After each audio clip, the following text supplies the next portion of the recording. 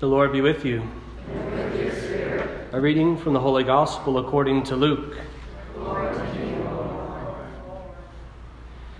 At that time the Lord appointed 72 others, whom he sent ahead of him in pairs to every town and place he intended to visit.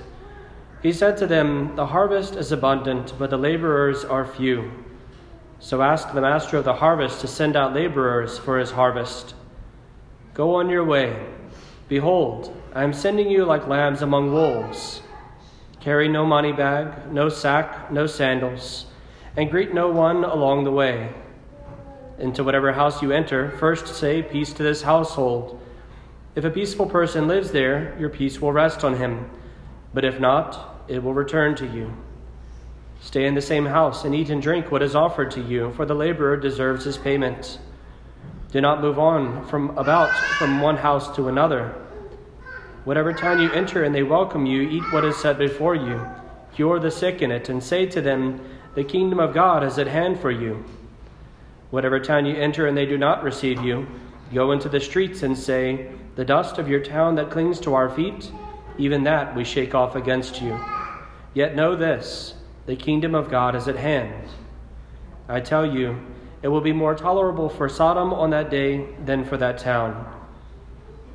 The 72 returned rejoicing and said, "Lord, even the demons are subject to us because of your name."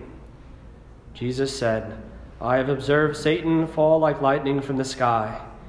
Behold, I have given you the power to tread upon serpents and scorpions, and upon the full force of the enemy, and nothing will harm you. Nevertheless, do not rejoice because the spirits are subject to you, but rejoice because your names are written in heaven." The Gospel of the Lord. Praise to you, Lord Jesus Christ.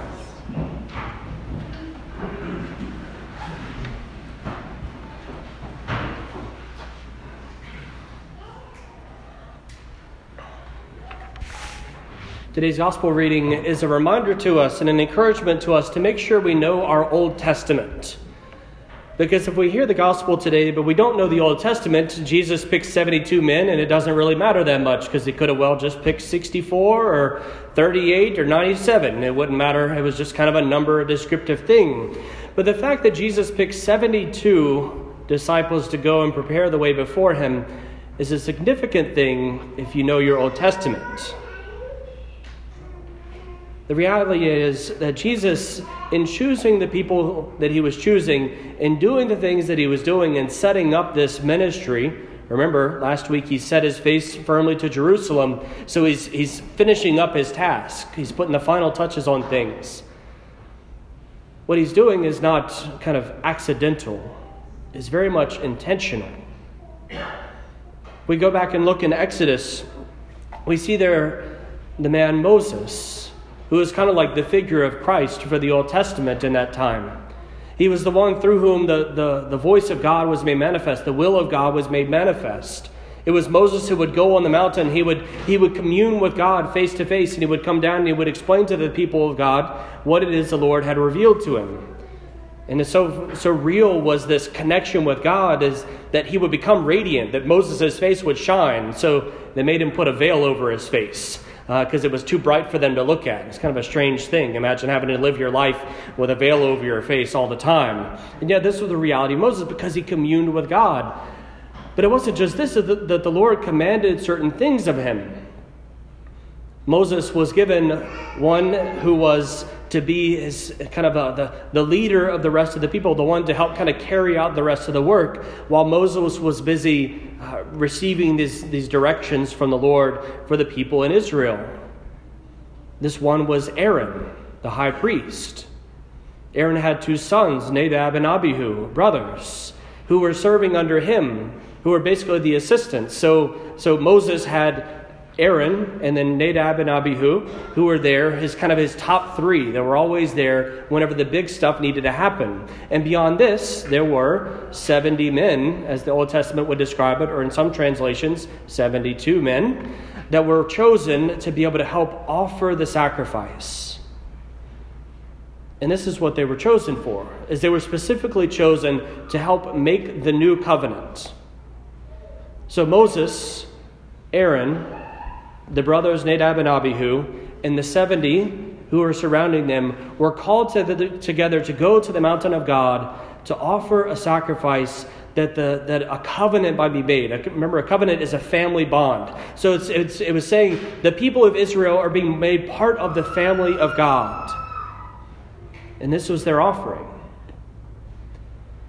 Now, if you have that in mind, whenever Jesus starts to do the things that he does in his ministry, you kind of easily can start to connect the dots.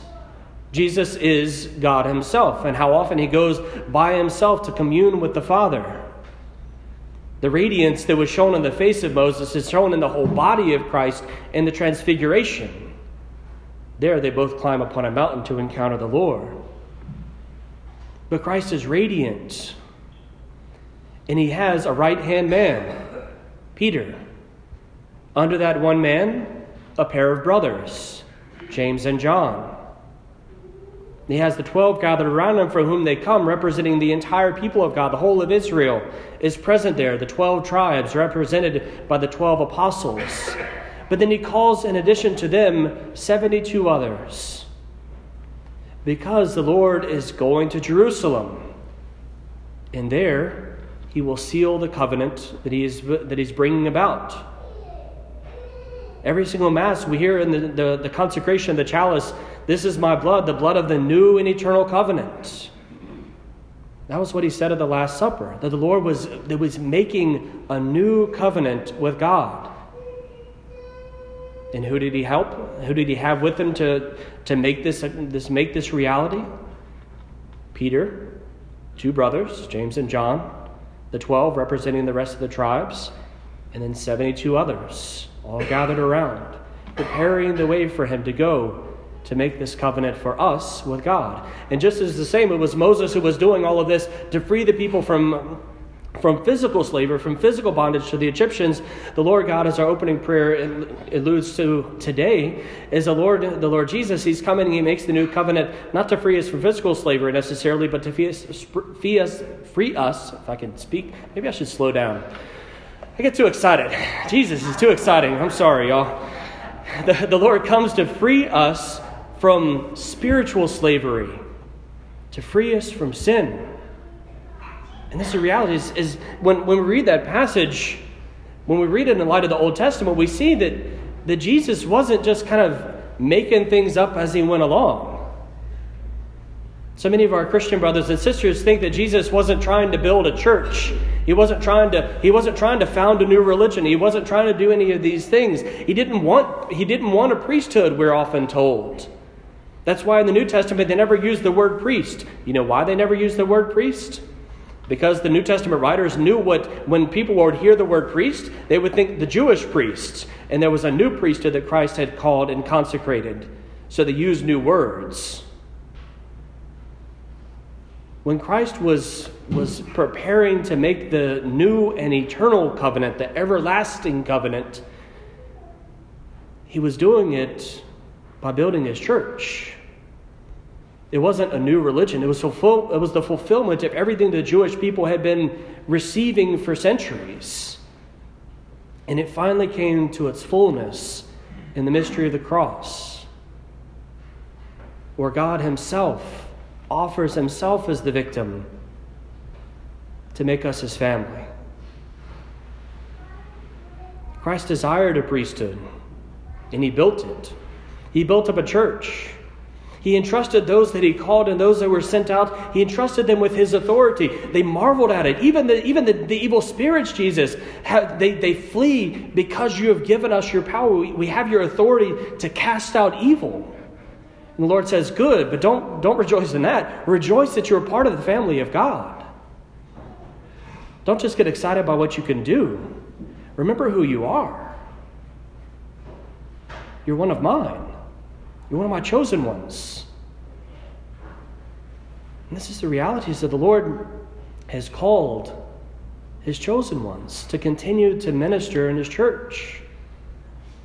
Today, the Lord still gives to his chosen ones, his disciples, his authority.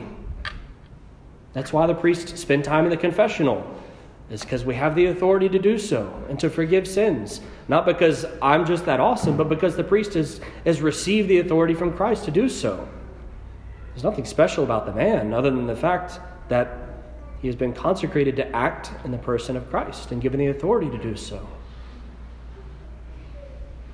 What Jesus was setting up is still very much at work in the world. Even though some may not believe it, this is what Christ desired for us. And if he desired it, it's for us to sustain it. And this is what our Lord specifically commands us. There are very few things that our Lord really commands of us. Absolutely. He encourages us to do a lot of things. If you would like to do this, if you would grow in holiness, follow this path, etc., etc. But here he turns to the disciples, and it's not an option. He says, pray for more workers. Pray for more workers. And the call is given to us today too. Pray for more laborers for the Lord's vineyard. In other words, pray for vocations. Pray for priests. If we're not praying that the Lord would send us priests, if we're not praying that the Lord will give light to the eyes of the men in our community whom he may be calling to be priests, if we're not praying for them, if we're not praying for grace, if we're not praying for light, it's not our fault if he doesn't send them. If we're not praying for priests, if we don't ask for them, he may not give them. He calls us to pray for priests because we need priests. And I say that not as a way of kind of ensuring job security. I say that because I need priests. As I've said before, a priest can't just go to the mirror, look at himself in the eyes and say, I absolve you of your sins. That would be nice and convenient. But I need a priest too to forgive me of my sins. I needed a priest to be able to baptize me. I needed a bishop to be able to ordain me. One day, whenever I'm sick enough, I pray God that I may be able to still receive the anointing. And I'll need another priest to anoint me. I can't just put the oil on my own hands and call it a day. Even priests need priests because they have the authority of Christ. So we pray for priests in the church. But also it's to recognize that every single one of us has a place in the plan of God. Sometimes it's easy to kind of get caught up in the things of if we're just Catholics, and I mean I can only speak from my experience. Whenever I was younger, I would go and I would do my thing at church. I'd show up at church. I'd do my prayers, do my whatever, my devotions and these kinds of things. And Father would do his thing, and it was his job to be able to make sure everybody got to church. It was his job to touch people, to teach people, to be able to kind of reach hearts, to do the stuff of evangelization. My job was simply just to come and to sit in the pew necessarily. I mean, I didn't feel like I had to do anything more. But the reality is that Christ is calling us, all of us, to do more. The simple fact is that every one of us has a place in the plan of God. Every one of us, God desires us to do something specific. Probably today, this week, this month, this year, and with our entire life. And we may not know exactly what that is.